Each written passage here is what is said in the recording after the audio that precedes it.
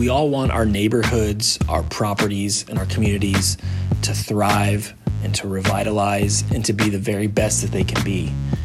But how do we do that and avoid gentrifying certain areas to the point where they're excluding individuals who are key to the fabric of that community? How do developers and preservationists work together in a way that can be a win-win situation? We just had the privilege of listening to Derek Avery, a developer, give a talk on revitalization without gentrification, and it was an amazing talk, and had an opportunity to sit down with him for a few minutes after his talk and just pick his brain on that topic. So I hope you enjoy.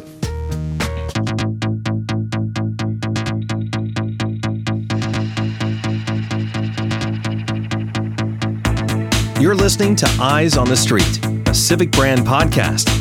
Conversations on community branding, engagement, and marketing. Today's episode is brought to you by Jane Jacobs, quoted by planners since 1961. Sure. My name is Derek Avery. I'm the founder and president of Core Holdings, LLC. I'm a real estate developer by trade, and I'm also a property tax consultant. And basically what we look at is inner city areas typically that are close to the central business district, and we look at ways to revitalize those areas without gentrifying them. I guess right out of the gate, I'm just going to play devil's advocate for a second. I mean, tell me, why should developers care about preservation in culture when their objective is to redevelop a property and sell it for the most money that they can? Sure. One of the things I think we forget is when you look at development on a short-term basis, it's just purely profit-driven. But if you're looking at it from a long-term basis, then it's deeper than just profit. You're actually redeveloping the area when it comes to the people, when it comes to the culture, and there are specific histories that are already there. And I think that if you take a short-term approach, you don't really get to take advantage of understanding that history and honoring that history. So I think it would endear the community if you're coming in to revitalize by making the community a participant in that. And so I think that a lot of times developers are short-sighted. So we've been working on a project in Dallas called Embrace Dallas. It's a campaign and brand that we've created around raising funds for a cultural and historical survey in Dallas. The goal being to really just make sure we understand what do we have here, looking at the buildings and the stories and the culture that surrounds those buildings, and putting together the data so that we can then arm developers and city leaders and residents with that information about what they even have, because it's really hard to protect and preserve things that you don't even know that you have, or you don't know the significance of them. Do you think that that's something that is valuable to developers, to arm them with that information?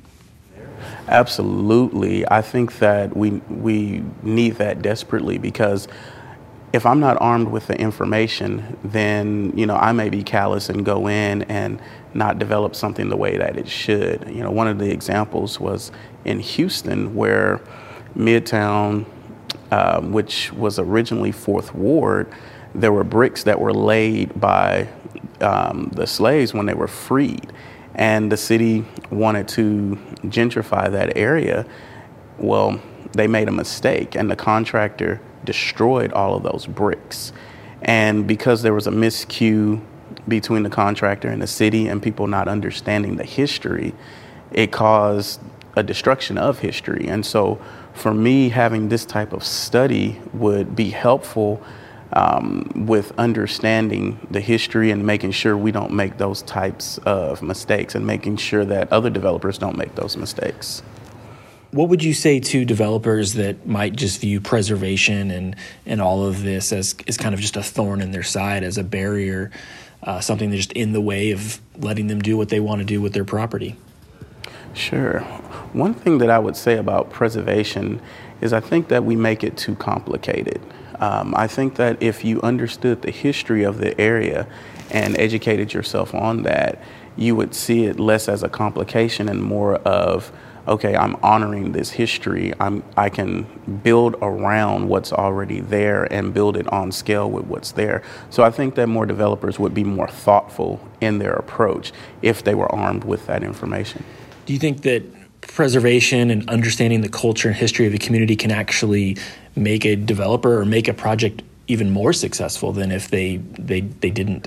Absolutely. I think they would definitely be more successful long term because then, one, if you're preserving some of that architectural integrity of the area, it creates a higher valuation long term instead of just bulldozing things and building something that, you know, is uninspired. You want to have inspired development. You want thought going into the development. And so long term, you create more valuable properties. And if you incorporate, you know, additional dwelling units within that type of development, then you're actually creating intergenerational wealth by having more units, more density in that area. And it thus creates affordable housing, which we have a particular crisis with right now. Yeah, so you bring up density, which is a great point. You know, we've been talking about culture and history, and obviously that's extremely important. But affordability is so key. And density is a tool that we can use to keep things affordable and turn properties that, you know, are run down. Well, we can revitalize them, but if we increase the density, I mean, you spoke about that. If we can increase the density there, then how can that help? Can you talk more about that? When you look at a house that may be dilapidated, it's also creating an affordable house for someone to live. And so if we're not replacing that affordability, then we're not doing a service to the community. So I think that by having a preservation attitude, you can actually make something more valuable. I also think it's important to understand history because we all know that history repeats itself if we're not cognizant of what happened before. So with a developer understanding history, they can definitely go in and be more thoughtful in their approach. And I think that's extremely important when it comes to creating resilient communities. Do you think it's possible and beneficial for preservationists and developers to have a win-win relationship that benefits both of them?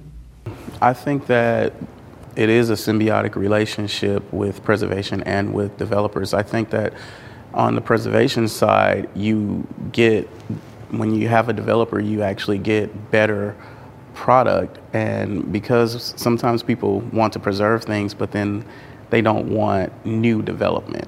But I think that if you team up the preservationist with the developer, you can create a better product for that neighborhood. And also on the developer side, you become more understanding of what's there and you build a better product. I'm completely convinced that the more information you have, the better product you can produce.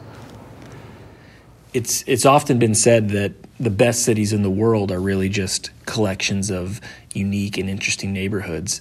I guess my question is, do you agree with that? And do you think that understanding culture and making sure that we're not gentrifying areas is key to making great cities, because that's what creates great neighborhoods?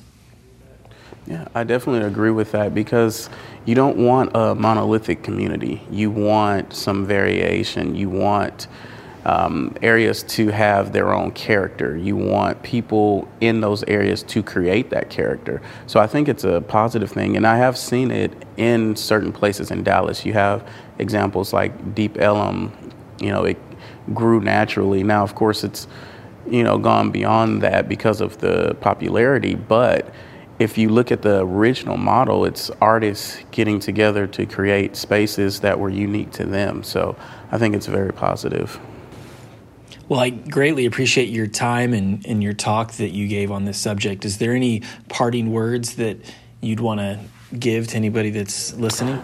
I would definitely say that this study is necessary, because if we aren't armed with information, we cannot make decisions that are healthy for our future and healthy for the next generation. And that really should be our goal, to create lived environments for the next generation and the generation after that. So I would really want people to pay attention to preservation and pay attention to these studies so that we're armed with the right information as opposed to assumptions. Well, again, Derek, thanks so much for your time. Greatly appreciate it, and hope you have a great weekend. It's a wrap. Appreciate Cool. it. That's it. Yeah, that was awesome. Great. Yeah, Thank you so much. man. Thanks for listening to Eyes on the Street, a Civic Brand podcast. If you're interested in learning more, check out civicbrand.com.